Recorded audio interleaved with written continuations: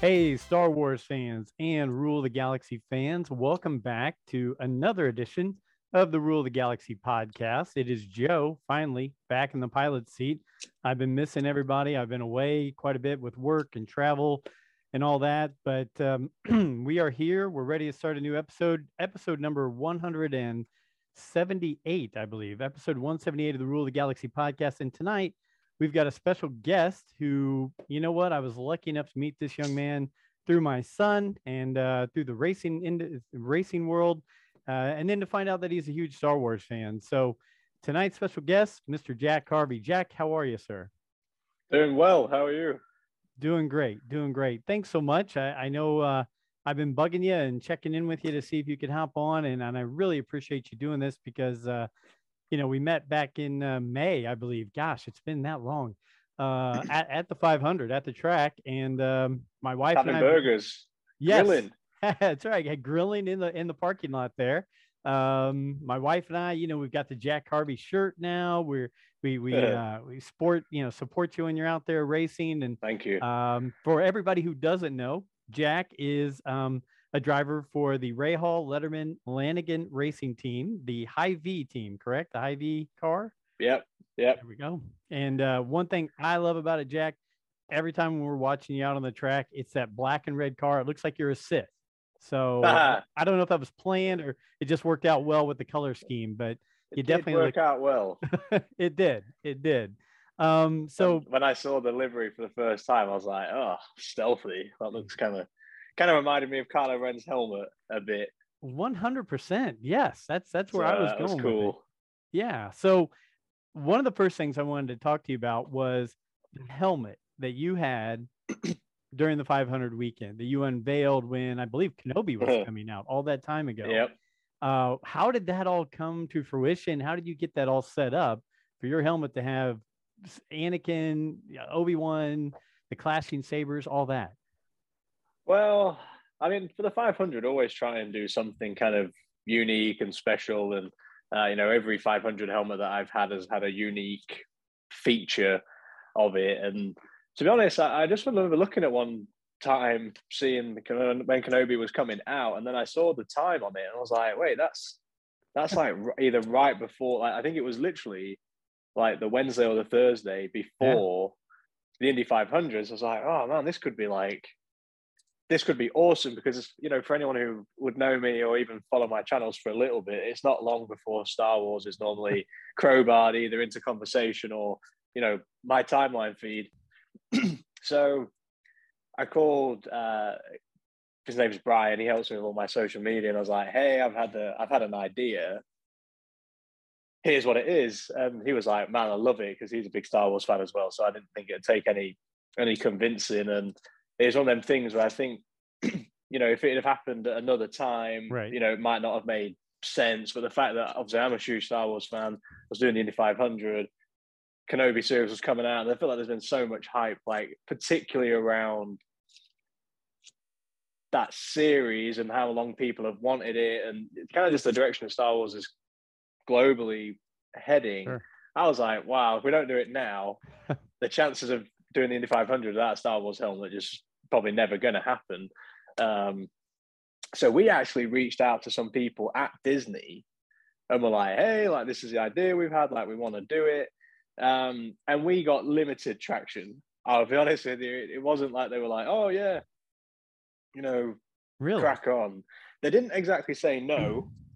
Well, they certainly didn't say no, but they didn't really give us any ideas. So then in terms of, obviously trying to predict what we thought the show might be about, and we saw some Right. of the photos that had been leaked. Kind of felt like it was a safe bet to use, one of the basically two of the photos that they actually that they had published in terms of in the run up to the show. So then we had, basically what I came up with, the idea of like a light side and a dark side, and then obviously just had the appropriate things scattered everywhere. And then I called my helmet painter and was like, "Hey, I got a fun project for you to work on." And I mean, he spent so much time on it, knowing that I was a fan. And I guess to me, what I thought was cool about it was, every aspect of the helmet it's very organic in the sense of the way they did my name. The family, my parents' family logo that's been on the top of all my helmets. We transcribed all them things into Arabesh, and it just fit and felt right. So that if you aren't a Star Wars fan, you could look at it and still be like, wow, I really appreciate the, artistry in it and the design and stuff. And if you're a Star Wars fan and you're a proper fan, you'll look at it and go, oh my God, like these tidbits all around the helmet. So that was just awesome. I was happy that the team didn't push back on anything. We still had all the sponsors on where they were meant to be and stuff like that.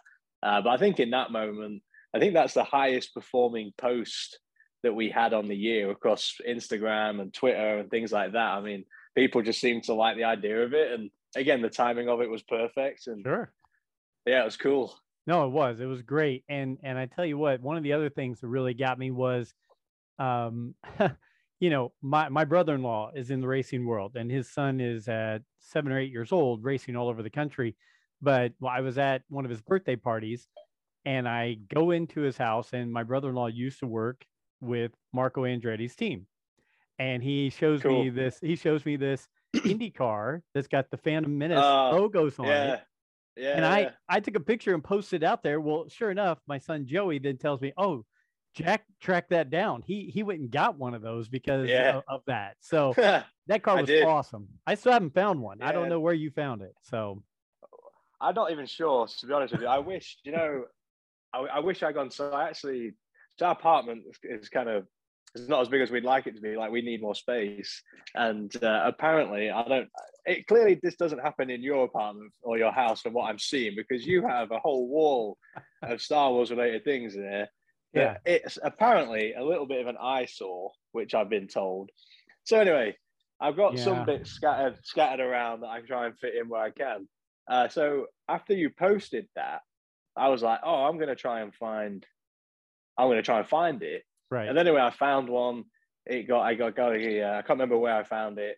And then I got Marco to sign it as well. So I was pretty chuffed about that, because I went on a bit of a kick there, and I basically found any time that like Star Wars has been on like a NASCAR or an Indy car, I basically just bought one.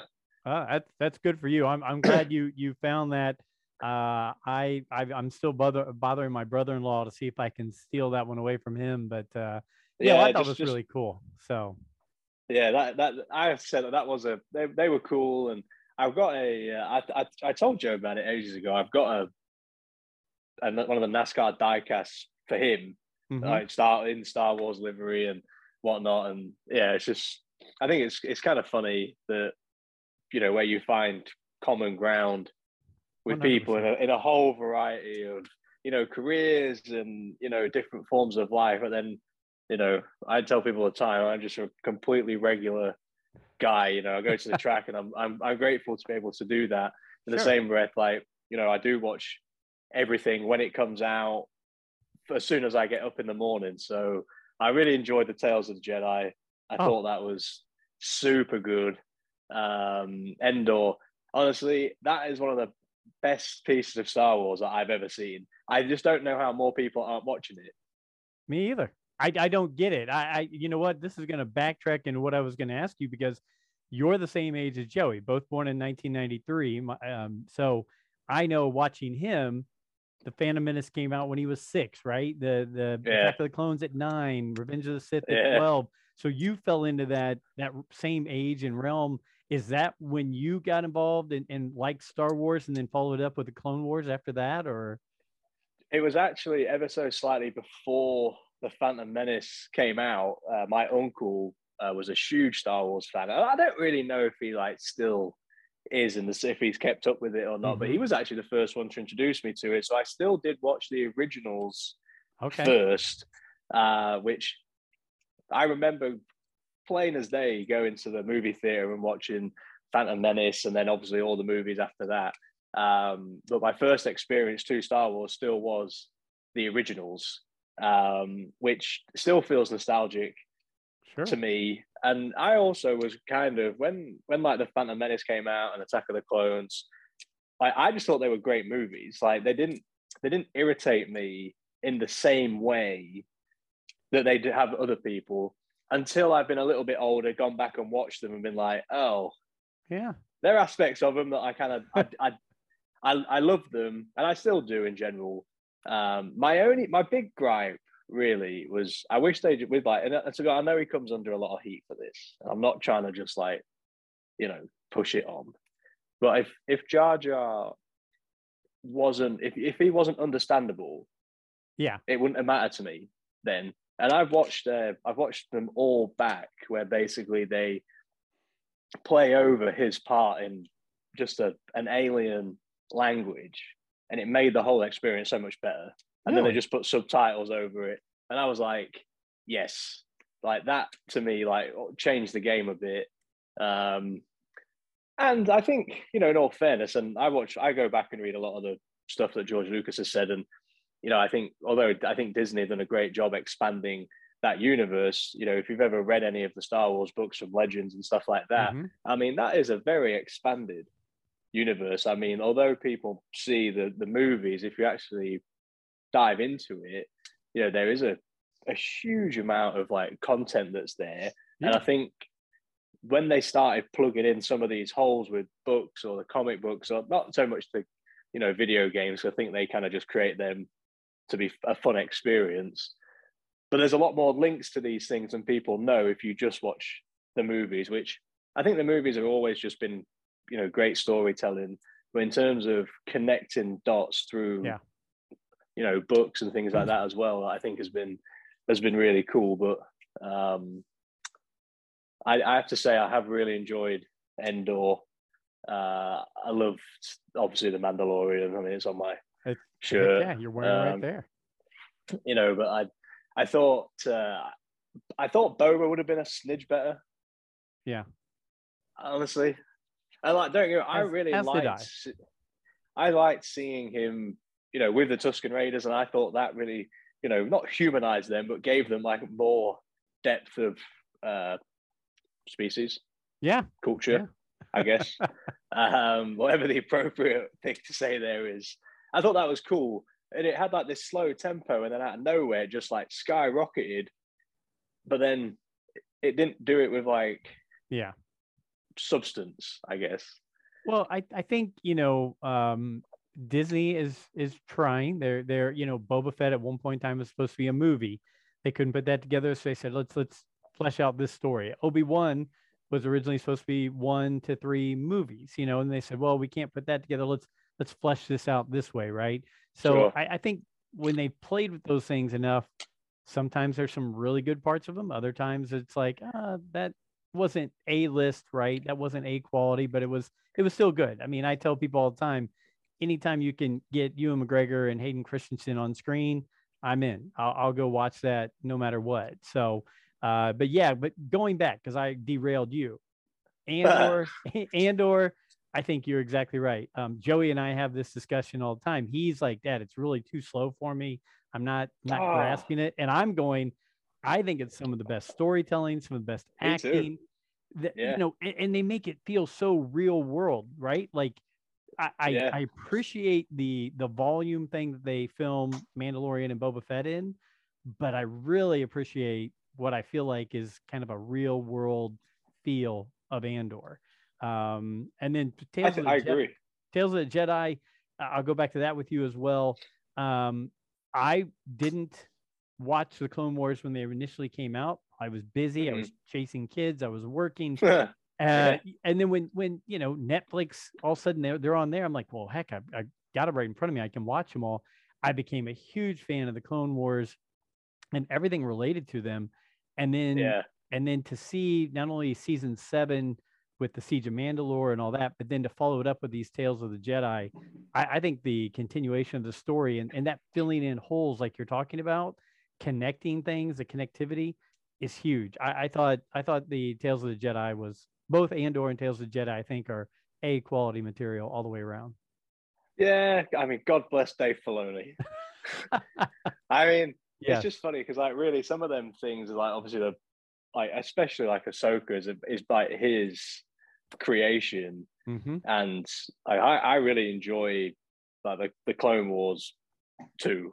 I'm fully up to date on everything. I thought season 7 was really good, honestly, and not every episode, it needs to be some crazy production, but even to me, like some of the understated ones, if you're a fan, they gave you so. I'm not talking about like just fan service, but they just did fill a lot of gaps that lead to another really cool part, of the story. And I thought, Ahsoka's character I find interesting, and then to see like through again the Tales of the Jedi and spoilers, I thought the final episode was really cool to see that. And then when they, circle back into, what happened basically right as Order 66 happened.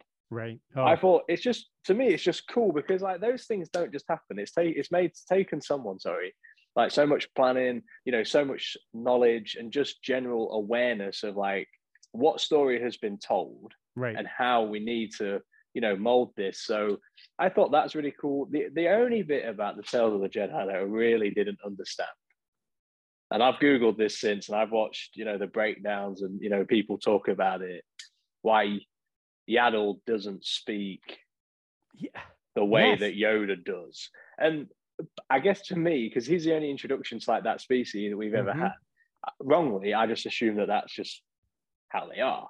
So then when she comes in, which I think she was played by Breece Howard, right?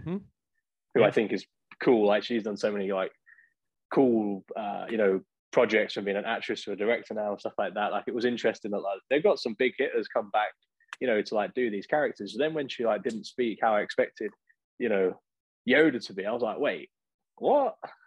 But that's probably the only big question mark I really have from it. However, again, being a fan, I knew her story that we get told, but you don't see it. So now you're actually seeing it. And even though it's animation, there's a couple of moments that you are watching it happen.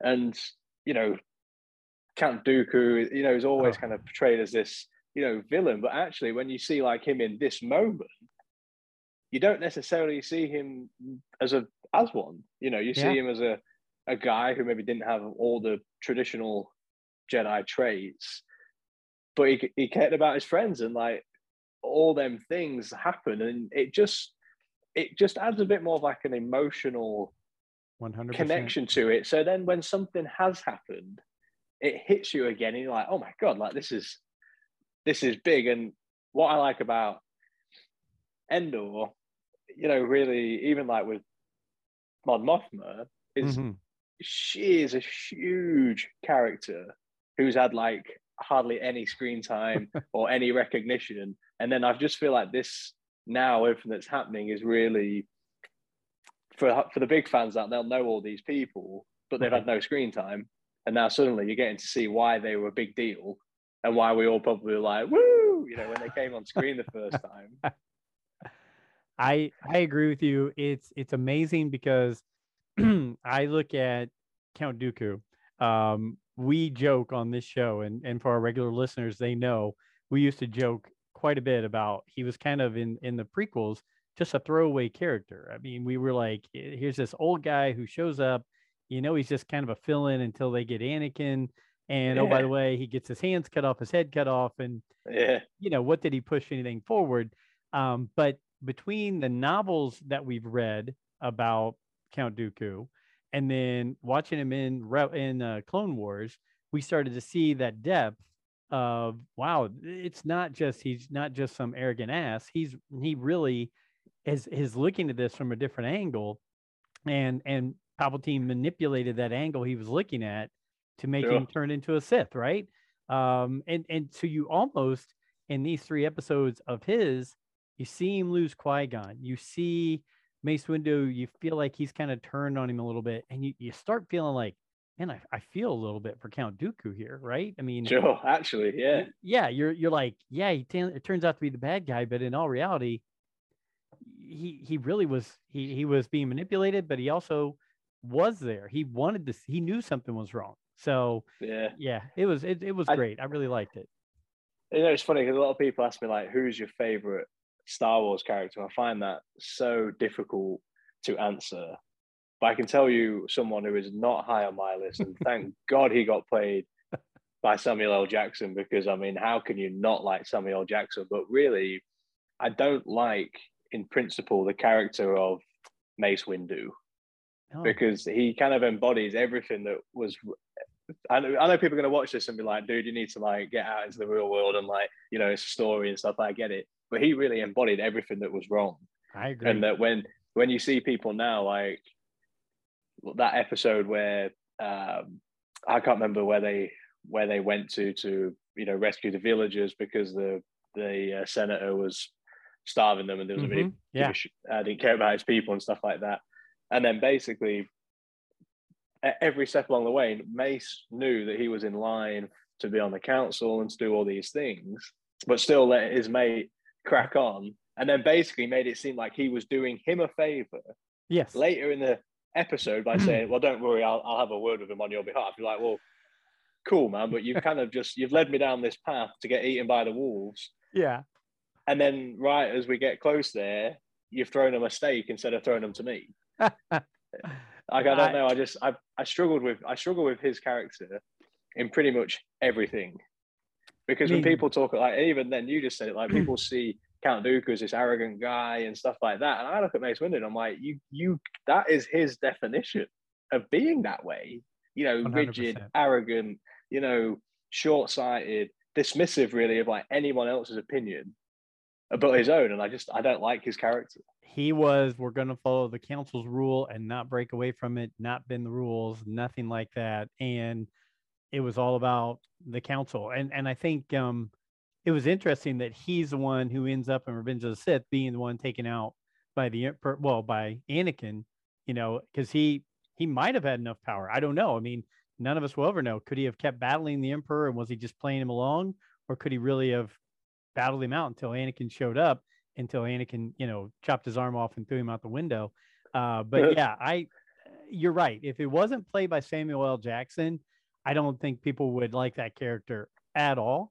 But he adds that cool factor to where he's just cool, right? I mean, he's a cool dude. I mean, geez, Samuel L. Jackson. I mean, it's just a complete badass. I mean, no, you don't meet anyone who's like, oh, I don't like that guy. Right. So then you want to like his character. And to be honest, like through certain parts of like the Clone Wars, I'm like, oh, okay, maybe he's there, like the movie. Mm-hmm. But then when you watch the animated show, and then especially like these ones, I don't know. I struggle to pick out like a favorite character. And I'm not saying he's not I don't dislike him. Like, he's not my least favorite character, but he's one I come to. And if I had met him in life, we wouldn't be friends. Yeah, no. I get you. Like, he'd be that one friend where I'm like, dude, just not chill, but like be a bit more pliable. Yes. Yeah. Don't go all the way to Anakin's extremes to one side. Have some kind of middle in there, right? A little bit. Be like Obi-Wan. Obi-Wan stuck with the rules, but man, he sure did. I'm going to let Anakin get away with this, and I'm going to fall in love with Duchess Satine. And I love Obi. I think his character's so cool. Me too. Because like in his heart, he wants to like do all these things, and like he doesn't want to he doesn't want Anakin to like be careful with Padme and stuff like that. But then actually, when you dive into like his background, he's done all them things. So then you're like looking at it, you're like, God, that guy's like not quite his brother, not quite his dad, in that kind of that awkward middle ground where he's like experienced these things and he clearly knows it's not good, so he pushes Anakin to not do it. They can't stop him from doing it because he likes him so much and he clearly loves him. One of the things I have enjoyed about the expanded universe, and I will say I think it's cool to see Boba this way, but also like Obi-Wan, they're getting these moments to be the powerful people that we think they are. Mm-hmm. And like, that's cool because like Boba was always like renowned this like just out, crazy good bounty hunter, like the guy. Right. Yeah. When you watch the movies, he ends up just falling straight in like the pit, and you're like, okay. Yeah. Like, really? Like that's how that went down. So then when you see him riding in on a Rancor, we're like, yeah, there you go. And then like very last bit of like Kenobi, when he just like comes out of that pile of rocks, I'm like, oh, okay. Yeah. And it's just cool that like these people, and I get granted, anytime they expand, they're going to be able to like give these people a backstory. But I do think it's cool that some of the more popular characters are getting the chance to really show, if I'm allowed to say this word on show, that like their badassery. You can say whatever you want. Like the level that we all know them to be, just like cool and strong and powerful, like they get into like do that. Well, I have a question. I have a few questions for you. Oh yeah, sure. So a couple questions just for fun. One, we all know Jack's got kind of some movie star looks here. He could be in the movies. If Lucasfilm and Disney came to you, would you jump at the chance to be in either a Disney Plus or a Star Wars movie? And what kind of role would you want to play in one of those? Oh, I think an aspect of Star Wars that I really enjoy, because I feel like it hasn't been really, there's no middle ground. Mm-hmm. And I'm not getting political, just saying. It's just an observation. You either have like the light side of the Force or the dark side of the Force. I always liked the idea of, realistically, someone who can dive in and out of both. Because I just feel like that's so real, in the sense that everybody, has moments of, I don't care, anyone says, like, everyone has moments where they can dip and dive into both. I've seen some of the most generous things done by some people who I would consider normally to be complete tools, and vice versa. Sure. Where people who you don't expect things to happen to, or don't expect them to come from some people, it happens. So I think in general, I like the idea of someone who's able to, control that darkness and push themselves to a point, not to be fully pledged, Sith, but also occasionally you do see it in life where you have to push past a comfort spot to get things done. And it can be something even as simple as like, disciplining your kids a bit stronger than you wanted to one time, without fully just coming out with like yellow eyes, like, oh my God, he's turned. So if it was me, I'd love the opportunity to, if someone said, hey, you can come and be on the show, what do you want? I want to be I want to be a Jedi who straddles the middle with the ability to dip into both sides with a white lightsaber. Okay. Like, I want one of the Ahsoka lightsabers, taken a crystal, purified it again, have it white, and go right. Because the character, not the character I associate with, but the character I find really interesting, and I read the book as well because he didn't really have much screen time, was Quinlan Vos. Right? Oh yeah. And I'm like, he's like that guy. I'm like, oh, he's nearly like, and I know they call them grey Jedis, but like they're still Jedis. I'm, maybe someone who can basically not completely succumb to the dark side, but not be this like, self-righteous goody-goody. You're right. I guess and Anakin is close sometimes to what I think people go through, with like being jealous and, wanting to do more and do these things. Like, I think his character is, in a lot of ways, maybe not perfectly portrayed every step of the way, but like in general, he has like a lot of real life things. And I think that's what I like, that it seems like a much more realistic thing. Like, I would love to see the Jedi actually come away from this, slightly self-righteous, high principle, morals. And don't get me wrong, I think everyone should apply to like have high morals, not saying that. But like in reality, in life, there are good and bad where you don't have to go, crazy bad or like, super self-righteous good. You can straddle that middle. You don't have to be a monk, a samurai monk, right? Who lives a No. life of a pious life and straight and narrow. You could still have those powers and dabble in real life, like you said.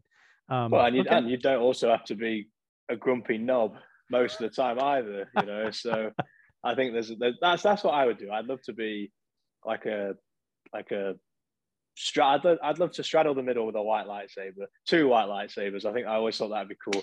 I play the Knights of the Old Republic, and that's what I've been trying to find white crystals in that, but it's super hard. But that's what I want for my character. All right. Well, all you listeners, you're gonna have to tell if you're playing Knights of the Old Republic, send us a message to tell Jack where he can find the white crystals for his character on that game. So I had a couple questions from people. One, the first one was hardly any of us are people who drive in the Indy, Indy Racing League or I'm sorry, IndyCar and the Indy 500. So to us regular guys, us regular Joes who go to work and we're not driving 200 miles per hour, maybe we are if we're on 465. I don't know, but is IndyCar as close to what you think pod racing would be? I mean, yeah, I like to think so. I think that's cool because, like, in the sense, like, I feel like it'd be cool to be an astronaut, right? Like, just blasting off at like just outrageous horsepower and G-force and things like that, and that's cool. But like pod racing, in its sense, in its name, is a race. Therefore, it's a sport and it's competitive and stuff like that. And you get into the IndyCar racing, and when you look out of the cockpit of let's say Anakin's like pod racer, which actually is some of the Lego that I have still out in the corner, by the way, him and Sebulba's. They're not nice yet. Okay. No, they're good. Okay. They're pretty cool. I like them anyway. Yeah. It's what I want it to be, minus racing through a canyon and getting shot at by Tusken Raiders. Like, I don't think that would be too much fun if, coming around turn 2 at Indy and someone's there just like, cracking on. But I mean, I just think that'd be so cool. I mean, I guess that's maybe why I tried to be a racing driver, because it's the closest I'm ever going to get to be a pod racer. Well, I mean, Anakin had to have special force powers, and most humans didn't have the force power to be able to pod race. And here you are, a select few people, that are doing basically that on a weekly basis. So essentially one step closer to being a Jedi. That's right. I sit there and I watch, and I'm like, these guys have to have special skills and powers that regular everyday people don't have, because my wife gets nervous in parking lots. So I always say going fast is easy. It's slowing down when things are going wrong. That's the hard bit. Okay, that's good. Joey actually asked the question for you, and he asked me to ask if you were able to race on any Star Wars planet. I'm guessing it could be Tatooine, but which one would it be out of all the planets you've seen in the movies, the shows? Is there a planet you think would be a good place to race? That's a great question. I kind of feel like you can look at some of the cities, and like, to me, like Coruscant would be like a street circuit, right? Like it's a very populated place. It has that street circuit feel. Is it Felucia? Have I said that right? The ones with all the neon kind of stuff? Yeah. I know I've butchered that name. I'm not good with names. One of my buddies gets so mad because I butcher names left and right. But like, I thought that was always a pretty, like, just from a aesthetic look, I always thought that was really, really cool and vibrant with colors, and it would be cool. Trying to think, really. I think Mustafar would be high risk, high reward. I kind of like the idea of that. Yeah, you wouldn't want to go over the edge into the lava, but yeah, I mean, Kashyyyk. I thought Kashyyyk would kind of be cool, super green. Nice. Again, a lot of different terrain and stuff like that. But if I've said it right, Felucia, or however you say it, would probably be my top choice there, I think. No, I like that one a lot. I think that would be cool. As a matter of fact, when he asked me to ask that question, that was one of the first ones that I thought of was was that one. I think you're right. It would have that appeal and that ambiance around you. Yeah. So I had another question for you here. Sorry. Oh, if you were looking at IndyCar drivers, is there any IndyCar driver that you would say would match up with any Star Wars character? Any of the guys you're around on a week-to-week basis, where you say, gosh, his personality or the way he drives, whatever, would match up with.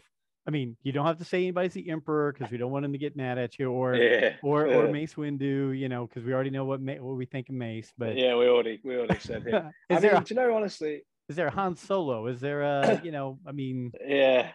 Well, I know Joey did this a while ago, right? Where did he try to match up drivers to Star Wars characters? Or I've certainly been asked this question before. If I'm thinking just like straight Jedi, I think having been friends with him this year and, you know, spent a lot more time with him this year, in the way that I'm gonna explain his character and I'm gonna give you a name. Sure. Character that I really like, who I think didn't get the justice he deserved in Phantom Menace, was Qui-Gon Jinn. Okay. Because he, a bit like Dooku, had an imagination and he didn't see things the same way. And, you know, he was really the start of Jedi, what's the word I'm looking for? Like, not, you know,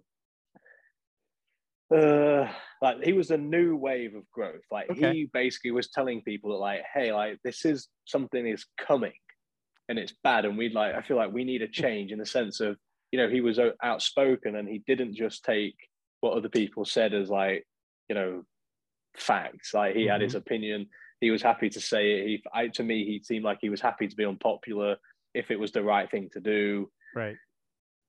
And in a lot of ways, that reminds me of Graham Rahal. Really?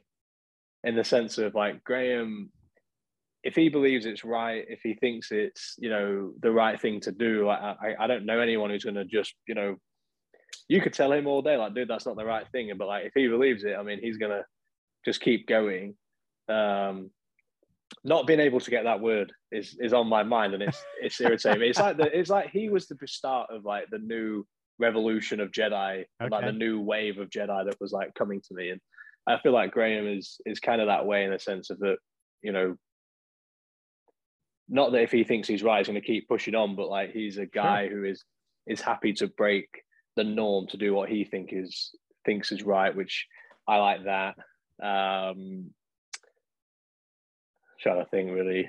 Is there somebody you think is like Kylo Ren, little on edge? You know, you never know what to expect, whether he's going to be the good one, the guy who causes wrecks. I mean, I hate to say it, because I feel like throughout this year he's caught some heat on it, but, like, in that kind of scenario, I do feel like a lot of people, you know, not necessarily me included, because I mean, we never really had any beef. I mean, we did get into it Indy a little this year at one race, but, like, Grosjean, I think a lot of, you know, kind of comes across that way sometimes. You know, you're not quite sure where he's not what he's going to do, but, like, sometimes he could be super aggressive. Other times he's, you know, exceptionally fair. You know, a guy do get on with well, you know, so I'm not trying to throw, not saying he's a dark guy there. Believe me, trying to throw this was for fun. It's but he's probably that guy to me. To be honest, a bit that way. I'll put Renus in that category. You know, really? VK a bit. You know, just sometimes I'm like, oh, is he going to go for it? Is he not going to go for it? Like, you know, let's just wait and see. But again, guys I really respect a lot. I mean, I feel like kind of lucky in a lot of ways, where right now, you know, if you look at, like, AJ and Mario, you know, Rick Mears, you know, some of these just, like, legends of the sport. None of them, to me, like, they're not, like, screaming Yoda, but, like, still would be on, like, the, you know, driver high council. Right. You know? No, I think that's kind of, I like that. Kind of cool. The high council. Yeah, that would be, I mean, I can only imagine. I mean, the people you meet and the people you talk to on a daily basis, you probably sit there sometimes and pinch yourself and go, I'm talking to, you know, AJ Foyt. I'm talking to Mario Andretti. I mean, cool. I'm sure it probably is. So, well, it's cool because, you know, like, in a lot of ways, you know, I'm a racing fan as well. I think people forget that. Like, yes, it's my profession, and I so love what I do. But the first time I met Rick Mears, I just completely fangirled out over him. Because I mean, in the day, that's Rick Mears. That's a legend right there. And it's funny because then if I started to think, just it's on my mind about like the driver high council, like the group that get together, I think of like a modern driver who would probably be on it, who I feel like is sensible and fair and understands the heart and dynamic of IndyCar, is Joseph Newgarden. Okay. A guy who's fair, and again, you've seen him be hyper aggressive at times this year. You've seen him be, I won't say cautious, but like, composed. And sure. I started to put together in my mind my driving high council. I think that's fun. I like it. I think we should get some artwork done up by your guys with the helmet, and maybe put them in robes, put those guys. That'd be hilarious. Speaking of that, and he's a soft fan too, by the way. Really? Yeah. I didn't know that. Okay. Well, next May, when we're all sitting out there having burgers by Joey's RV, we'll bring it over. Yeah, we'll talk about it. That'll be great. So we went to at the end of 2019 when the Star Wars theme parks open at Disney. A group of us went to it. Joseph being one of the people in the group who we went with. I had a great time there. The only thing I didn't get was I went during COVID time, and I couldn't get on the Rise of the Resistance ride. I didn't do that yet either.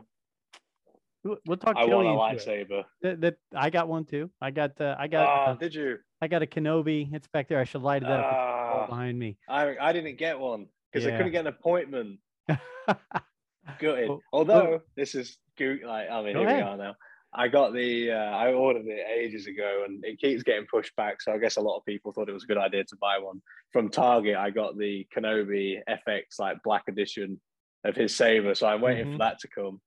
But I remember one of the first things I was following Joey, and then he posted something, and I was like, "That's the dark saber in the background." Yeah. And he was like, "You know what? I appreciate you knowing that." I was like, "Oh, dude, I know all about this." And I think that's kind of like where the Star Wars like started.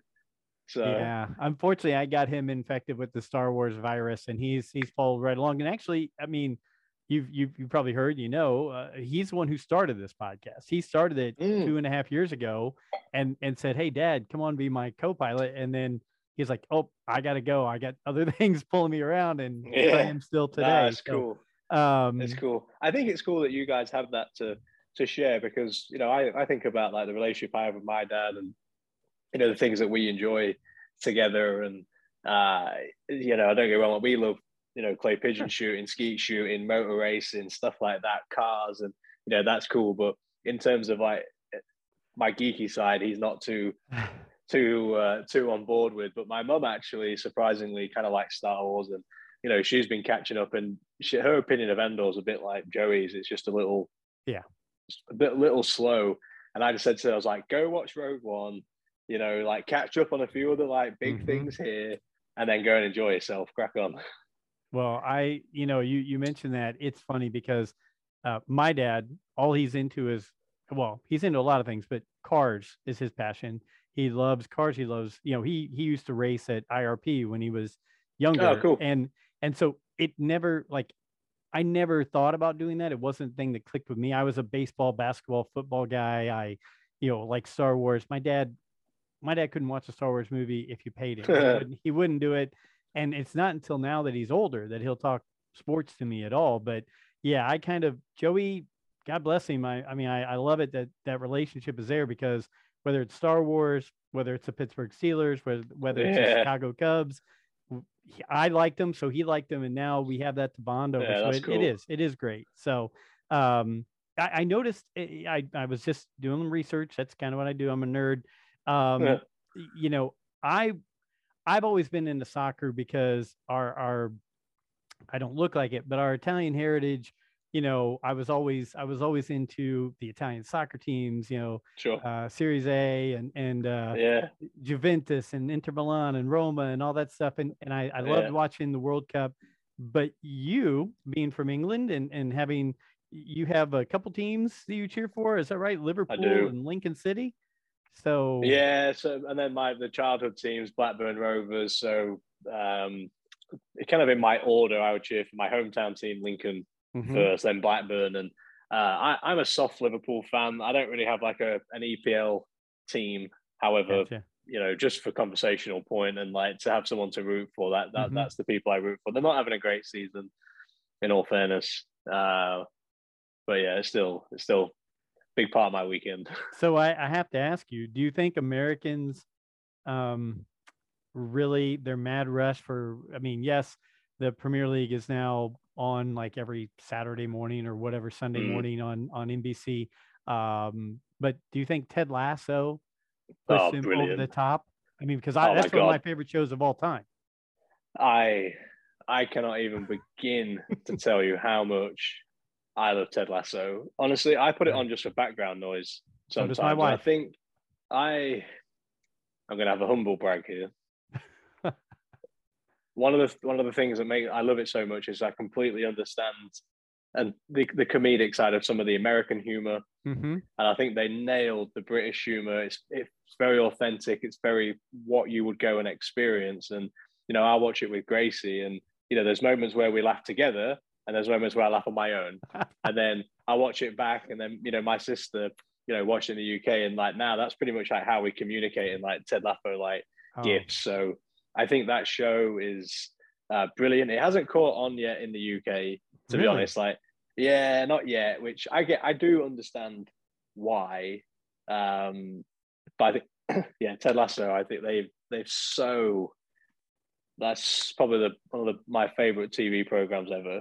And I know this is a Star Wars podcast, but we talk a little bit about everything. But since you like it, I can tell you that my wife and we watch it. If just when we're going to bed, she watches it, when she has downtime. It's like Friends used to be on the TV in the background, but Ted Lasso now is. But I even got a Roy Kent jersey. I mean, I was like, I'm all in. Yeah, nice. I love Roy. So, but yeah, that's great. I like it because in a lot of ways, there is a feel good factor to Ted Lasso, and like some of the sayings he uses, I wouldn't coin. And I'm probably not going to instigate in part of my life. However, like some of the bigger things, I mean, serious, like there's definitely serious elements to the show. However, if you watch Ted Lasso, you don't leave it feeling like a little bit uplifted or rejuvenated or like, we can do this. Yes. Like, I don't know what you're ever going to watch and do it. And the other thing really is, they're not super long episodes. No. There's 12 episodes a season or something. I mean, we didn't catch on to it like straight away. So we watched season 1, season 2, and then we're like, what do you mean there's no season 3? Like, I've never been so hooked into like a show like that way. And like literally yesterday, I didn't know what to watch. So I put it on in the background noise, and I just love it. So you were in England. We were talking about this. You were in England. I went for my wife and I's 30th anniversary. We went to Italy, which was great, but she's never flown out of the country. She hates flying, but one of the things we downloaded on our phones to have ready to watch while we were on the flights was Ted Lasso, because it's just an upbeat, fun show. I will back you up on that. I'm, being a guy who's 50, I see the changes in TV, like from what it was when I was growing up to now. Ted Lasso is one of those shows that I would say it's one of the only shows out there now, like you said, that's upbeat. It leaves you with a positive message, a positive attitude. And I think I'm happy because I hope it means they'll make more shows like that, whether they're just like that or not, whatever, but just more shows that bring out positivity, because I think it's huge. And I think it does leave that after effect. I have a friend of mine who listens to the show all the time, and he actually used to be on the show a long time ago. And he told me, he was like, he's had some ups and downs, and he gets, we tease him because he's got a little anger. He used to bring it out on the show. But he told me, he was like, I watched Ted Lasso, and it just, boom, it hits me and gets me upbeat, gets me positive. So yes, I know it's a Star Wars show, guys. I'm sorry, but yes, I like that because, to be honest, like at the end of the day, like we all look like, you like the things you like, and to me, like Star Wars always leaves me with this is super cheesy, but feeling of like home, like feeling kind of at home and nostalgic. And being able to then talk about it with people and then go online and watch, people's breakdowns and, listen to the podcast and like listen to people like talk about it. And every time they have a different take, I'm like, oh, that's really good.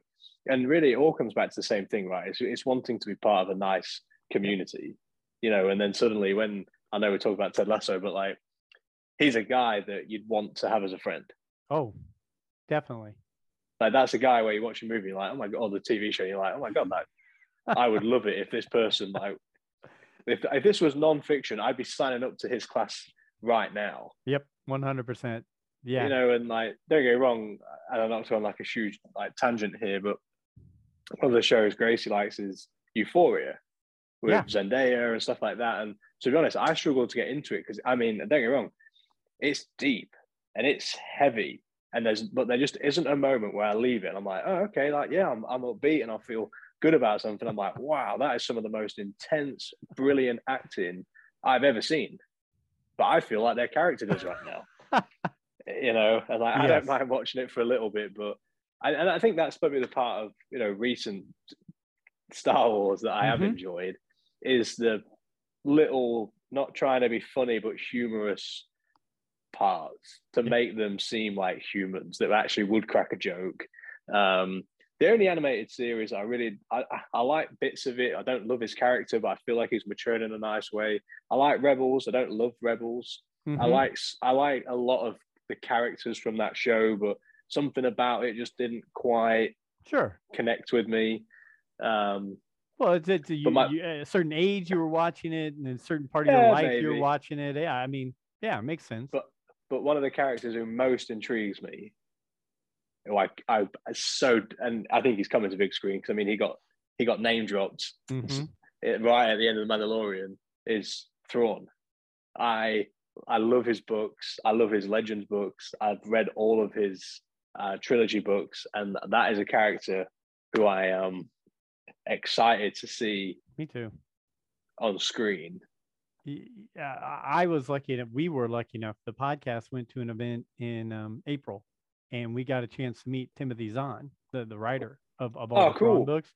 Yeah, I tell you what, that was. I mean, I was a little fangirlish, because I'm thinking this is the guy who created Thrawn right here, and I'm getting a book signed by him, and I was a little starstruck just meeting him. I can only imagine what it'd be like if I met Mark Hamill or something like that. So that would be cool. A buddy of mine used to work at the animation studio. It's not the animation studio, the animation studio, but also the like Disney's like special effects studio, and the name of it is like IFX or something like that. I can't exactly remember, and he's gonna be so mad that I got that wrong. His name's Stephen King.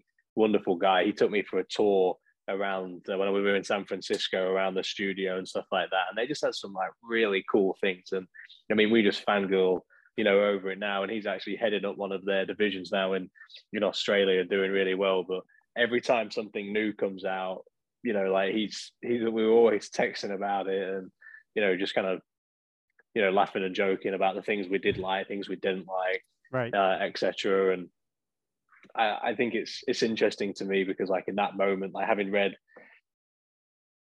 all the books, if there was a moment where you're like, hey, we're gonna go meet Tim or Timothy, I'd be like, no way. And it's funny because I see people do that in racing, and they're like, oh, we're gonna go meet Bobby Rahal. I'm like, oh yeah, I had dinner with him last night, and people are like, whoa. And I think that's the funny part to me about all of this, like kind of globally. And I apply this to, drivers, actors, CEOs, everybody is still human being, and there's someone out there who knows them as purely Mark Hamill. Right. Mark Hamill, not Mark Hamill, by the way, also Luke Skywalker, which we're like, oh, that's amazing. There's someone out there who knows him purely as a friend, the guy to go for dinner with, hang out with, and all them things. So I think it's cool. I think it's interesting. But I would fangirl out pretty hard over certain people. As would I. Well, like I said, I only wanted to keep you for like an hour, and we're coming up on that. It's just fun. Is that how long it's been? Yeah, we've been. I feel like we just got started. I know.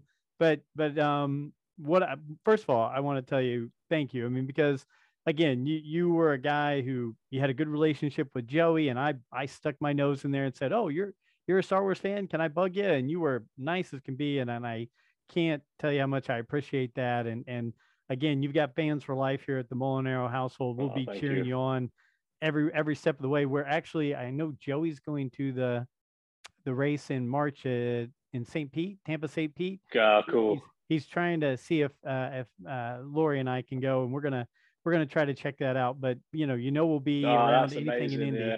Yeah. But I wish really I'd worn my shirt now. You don't worry about that. No. Yeah. So how can people track you down? What's the best way to follow you, whether it's on social media, whether you have a website where you can sell anything like that, or just to follow you as you drive and as the season goes on? What's the best ways for people to follow you and your team? I mean, honestly, mostly just Twitter or Instagram. It's just Jack_Harvey. 42 is our social media handles. We're trying to push out some good things, like different things. We have a video series that I love called "You Don't Know Jack," which wasn't meant to be derogatory. It's purely just a case of like, you don't know me, but sure. Kind of got some humor to it as well. So we're trying to basically do more get to knows. That's really why I wanted to come on the podcast with you and whatnot. And I think it's so that people see that there's more than just a driver side of me. I'm also a huge Harry Potter fan. of all the Marvel movies. I prefer Marvel to DC. Okay, I have to ask you real quick. I'm going to interrupt. Is there a favorite character in Marvel? Because I'm a huge Marvel fan. Yeah, I mean, I loved Thor. I was such a Thor fan. Iron Man. I mean, mostly because when they did a few shots in his garage and he had a car collection, that I was like, yes, that's what I want. And then I'm pretty sure he like falls down into like an original like AC Cobra, and I just cried at the fact that like anyone was able to like smash this car in production and just be okay with it. Irritated me. But Marvel, I don't know. I like DC, but I don't know. I'm just not into it the same way. But I think that's what that's why I guess I brought it up earlier is, I think one of the things I appreciated about, Joey, and then obviously meeting everybody at Indy was just in a lot of ways, like people obviously think it's cool that we're at the track and we're getting to drive. And, I appreciate the respect that people give us for that, but also that everyone just has treated me like a human being, because at the end of the day, so like I said, like finding common ground with people is, is so important. And, being able to actually I hate it when you talk to this is my number one pet peeve. I'm going to share it on the podcast because go right ahead. It irritates me. I hate it when people aren't Star Wars fan use Baby Yoda or like the Mandalorian as gift. And I'm like, don't use that. That's reserved for true fans. That's not for you. That's for us. Oh, Baby Yoda's not for you. Don't use it as a gift. It's for me. Okay. And I get mad at that. But then I also do like to have the time to like reach, have this kind of conversation. Sure. And I'm now realizing that you ask me questions and I fail to ask them like back of you. Like I'm really interested in like, well, firstly, what color that. So that's just Kenobi's lightsaber. Yes. Blue. But like, what is your color? Like, what if you were choosing? Yeah. One? No. You know what? Believe it or not, if I was choosing one, if I had to choose one that was in the movies or something, I would choose Luke's green one from Return of the Jedi. But if I was just making my own and I could choose, I would definitely go with a yellow saber. I would. That's cool. Saber. I kind of like that. Kind of curious, like because like I thought Rey saber right at the end was pretty neat. Yeah. In all fairness, but then I was trying to understand like because this is where things are changing a bit, and I'm trying to make like it as Legends, and then it's like, is it canon? And like, if it's canon now, what does that mean? That basically where her lightsaber color came from. So, not to be even more nerdy than I should be, but do it. I love it. From what I've been told, the yellow saber is for people who are dedicated to studying and like because they're also so knowledgeable from reaching a level of knowledge. And so the only people who did, and she had the books that she got in The Last Jedi. So she took those and all she did until Rise of Skywalker was study. And then there were other ones, and I think if you look it up, there's a color thing on whatever Wikipedia that will tell you what it stands for. But like some of the guards from the Jedi Temple had reached a certain level of that knowledge, and they had yellow. But I'm pretty sure that's what it is, and I know when I ask my guys, they'll be able to tell me. So then this is where like my mind goes to, because I saw something a while ago that basically someone tried to say that Kyber crystal is colorless until the person themselves gets it, and I was like, well, is that confirmed anywhere? Like, I'm not sure if that's true or not, because that isn't like what I've seen. Right. So then let's say that is or isn't true. Like, one, where did Rey get her crystal from? I want to know. And then two, if like, how has she made it that color? Like, did it change color? Like, how has this happened? These are the questions I worry about. Well, you know what? We have a guy on our show named Alfie, my cousin, and Alfie we call him the Book of Alfie, and you can guarantee that that will be the first question I ask him. There's going to be some follow-ups here. Yes. And then I guess going back to like Endor, just for a quick sec, because I know you're busy and I don't want to take up all your night. You're fine. I walked out of we walked out of The Last Jedi with a friend of mine. And the first thing he said, the very first thing is like, where do they get the money to pay for this? And I'm like, what are you on about? He's like, you know, the First Order, the Empire. He's like, where do they get money to do it? I'm like, dude, don't stress yourself out trying to figure it out. Just enjoy it. And then I'm like, oh God, I don't know, where did they get the money to do that? And now you watch like Endor and you're getting to see how this happens. And I'm like, okay, now we can all just like relax. We know how it's going. You see, that's where I try to do that separation from the real world thing, because then you start going, oh, well, there's taxes, there's probably all these laws and fees, and you start going, no, I just want to see lightsabers and school ships. Just give me that, right? So but I think, well, I mean, seriously, I thank you so much for like having me on to do this, because it's so rare that, you know, I really get to like properly geek out anytime about it. And honestly, I almost feels like this should be like the halfway point. This should be like, you know, the stepping off for an interval sort of deal. But like, it is fun. And, you know, I think anyone who knows me knows that I actually do have a true fan of Star Wars, not just what I've watched, you know, in the movies 9 times, but well, actually, I guess 11 times, because I like Rogue One, and so I actually think Solo is criminally underrated. I'm not saying it's the best acting, but I think people miss the point of that. And I know I keep trying to say bye, and I keep finding another point to talk about. Fine. However, like, to me, that movie wasn't about Harrison Ford and how he is as Han Solo. It was about how Han Solo becomes Han Solo and the things he goes through in life, to become this, you know. No, you're 100% this awesome old dude. Look, we always say on the show, one of the things we always say is all Star Wars is not perfect, but it's still all Star Wars. And and if people don't like certain things, that's okay. They cannot like it. But I agree with you. I really enjoy watching Solo when I see it.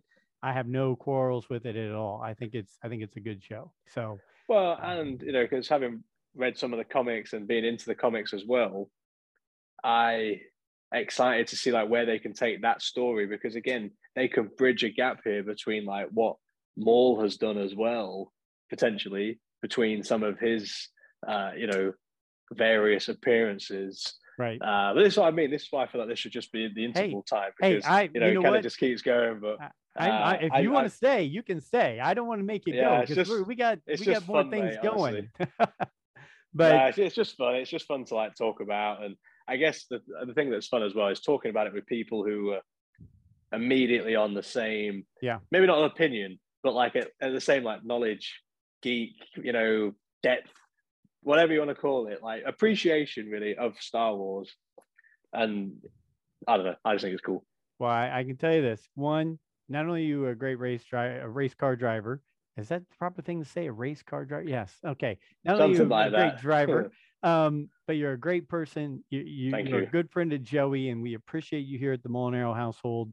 And I'm just glad you're a Star Wars fan. So, you know what? If we do get to connect and everything down in Tampa, St. Pete, you better be prepared and see if you can go a day before or a day after when you get time, and we'll all shoot over to Galaxy's Edge and that buy would some be lightsabers awesome. over there. So, I'm in. I'm in. Okay, well, good. Well, for our fans, Jack, you know what? Just go look at IndyCar. Go find Jack Harvey. He's number 45. He's with the Hy-Vee car, Ray Hall Letterman Lanigan Racing Team. We consider him a friend of the show. We appreciate him so much. And you know what? It was great having him on. And we're gonna take a quick break. And until next time, may the force be with you. So I'm not going to stop. I just paused right there. I'm not going to stop because the regular crew's coming in. But this is my cousin Alfie, though I told you the book of Alfie. And Alfie, this hey, it's good on, man. Jack Harvey. This is his daughter Azalea. Is that Ash? Is that Ash Ketchum in the background there? Yes, that's Ash. Real quick, we have. So Jack had a question for me, and before he was going, and I said the book of Alfie will know this. All right. So well, now you're putting me on the spot. What if I don't know it? No. He was talking about the colors of lightsabers. And when he was talking about the colors of lightsabers, we were talking about Rey's yellow. And I told him that I believe because of her knowledge and depth of the reading of the historical things and things like that, those people got yellow lightsabers. If I'm wrong, let me know. But I could have sworn it had to do something with the books and knowledge and all that stuff that you were able to have the yellow lightsaber. But then he also brought up, do people get to take a crystal and then choose the color, or does the color, is it already in the crystal? Right? As far as I know. Yeah. Yeah, like essentially. The yellow lightsaber is, I agree, is being retconned into meaning something. But then again, you have to go back to the Marvel Comics because Luke has a yellow lightsaber in between Empire and Jedi. Yep. Yeah. So, well, I guess that's like my thing is like I saw something a while ago where somebody tried to say that all kyber crystals are colorless, basically, until a certain Jedi would find one, and then it would change color in that to that person. And then obviously the Sith would corrupt it. And then, for example, you could purify it again and it would become white. And then I'm like, well, okay, because like you've seen, well, firstly, then I'm like, well, one, where did Rey get her crystal from?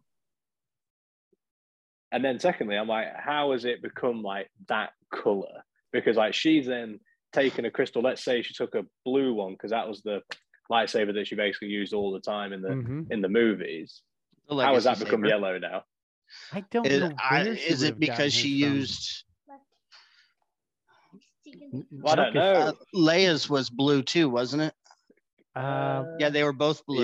Yeah, they were both blue. In that scene, yeah. But she buried them both. Awesome scene, by the way. Now, my headcanon was that she used both of Luke's crystals from his Jedi lightsaber and then the Legacy Skywalker saber because primary colors blue and green would make yellow, right? I did not know that. I don't know. And that's just my headcanon. And because my headcanon also says that a blade comes out of the other end because she's Rey. It doesn't come out? I thought it was a dual-sided thing. No, I don't think it's ever been shown as it was only shown once for a few seconds and it was not dual-sided. And the replicas are not dual-sided. They're not. But okay. Even if you go to Galaxy's Edge and you build a lightsaber, though, the color of the crystal you choose basically says what kind of Jedi you are. It's already it's a predetermined color. Right. Then, so if you pick a green, that is more of like an offensive Jedi. A blue is defensive. One more with the peaceful side of the Force. So then why, if that's the case, then why didn't Anakin mostly fight with a green? And then Yoda, I would say, was defensive, right? But he was fighting with a green, where really he feel like he should have a blue. Kenobi fits for him. See, you guys. I don't know. These are questions that I've just, yes. And honestly, I like that. I like leaving, not knowing everything, so that when they do come out with something, because I thought the Vader comic book line was awesome, like in terms of like showing people how to actually like, well, how a kyber crystal, could like be influenced and stuff, and I just thought that was cool. Well, and see, here's my question too. I'm going to take the lightsaber thing one step further. Why are the Inquisitors? How did they get a red crystal? They're not Sith. Yes. Don't they kind of them? But that's a Sith. Them? They're not Sith. They're just yeah, Dark Jedi. I think their lightsabers are kind of cool. That's probably the only thing where I'm like, Disney, rein it in a bit. Like when they can like spin it and then fly off the ledge. Yeah. Right. And I'm like, okay. That goes back to your Rebels. Yeah. Yeah, that's it. And like, don't get me wrong, I thought the crossblade, like Kylo Ren's, but without the what would you call it? The broken crystal was just cool. I think it looked cool, and I think that makes sense. But like, flying around with a lightsaber, I think it's awesome, kinda. But then I'm like, well, you've got flying cars, you don't need to fly with a lightsaber. All right, you guys ready for this? I'm going to give you some Star Wars feedback from Wikipedia. The yellow lightsaber indicates a Jedi Sentinel, a Jedi who has honed his or her skills in a balance of combat and scholarly pursuits. That's what a yellow lightsaber stands for. So it's balance of combat and scholarly, and that's why I was going back to her having the Jedi text. Yeah, but that's only a few years that she had them. Yeah. Did it change color though, or did she just find a yellow one? Because I was always the impression that Mace Windu got gifted his by his village, like the village that he was born in. But I don't know if that's canon. That might be legend. No, but you're bringing knowledge there. I'd never heard that before. I like that. Yeah, I don't know. And that was on Wikipedia, which Wikipedia is, I guess, where we go to for everything. Yeah, Sentinel is one of, like I said, at Galaxy's Edge, Sentinel is one of the ones you can pick. And then once you pick that crystal, if you continue, like Sentinel has a set of parts to make a lightsaber. Okay. A Guardian has another set of parts to make a lightsaber. You know how I think they could make the building the light? I haven't done this before, but I think they could make the lightsaber experience kind of more unique. Is that when you sign up to do it, before you actually build it, that you take a personality quiz. Oh. And then they tell you what color you are based off of your personality. Because then, like, for example, like someone might love the color red, but they're like, oh my God, if I get that, I'm associated with the bad side of the force. Like, what am I going to do? Well, okay, Jack, you brought this up, and you know what? If you're here, I'm going to keep going with this conversation because you brought up Harry Potter, and Harry Potter obviously had the hat, and the hat shows which group you went into: Slytherin, Hufflepuff, whatever, Gryffindor. If Star Wars, if Disney, if Lucasfilm was listening, a great way to get more people involved and want to buy stuff and buy gear, go make an academy show and make it to where, like you said, this test tells you what color saber you get, whether you tend to be more offensive or defensive, whether you should be somebody who studies, whether you should be somebody. I like that. Yeah. And then now you don't think they've got a guy in a room with futuristic, untested computer programs making Luke Skywalker's face for nothing, do you? I fully believe that the Jedi Academy show is coming sooner than later. You think that really? Gosh, I would love a Jedi Academy show before awesome. the sequels. I think that would be fantastic, and it would sell merch so much. I mean, if the different groups who are training different ways have different, whether it's robes or sabers or whatever, I mean, that would be. I'm all in on that. Yeah, that would be cool. And now you're mixing Harry Potter and Star Wars. I will say that the saber building is expensive, but it is probably the one thing that's worth the money at Galaxy. That's what I heard. So I heard that the robot, like getting like a droid, was cool because it's cool. Mm-hmm. However, I heard that the lightsaber experience is worth the money. Yeah, it's really worth it. Yeah. Okay. We got lucky when we went to the cantina that it was the end of the day and it was packed. It was completely packed. There was nowhere to sit. We got stuck at the end of the bar. It was me, my wife, her mother, our 3 kids. And the guy was like, hey, I'm going to make this fun for you. There's no room for you here. You're off away from everything, but we're going to have a great time. Nice. So like he was making drinks for the kids, like, joking around with them, showing them all the stuff, letting them sample everything. It was a really fun time. Alfie, how many times have you ridden Rise of the Resistance? Once. I only got to ride it once. Yeah. You could only ride it once. Okay. Jack and I have neither one ridden it. Because you also teed that up as if he was about to say some crazy high. I thought he was. Yeah. I assumed he would say he rode it a number of times. So no, you could only ride it one time. When I was there, we missed it the first day, and then the second day, my son and I just went to Galaxy's Edge alone, and you literally had to be there at 6:00 in the morning, in the parking lot. You had to be inside the park, and I kid you not, within less than 3 minutes, the entire day was full. Wow.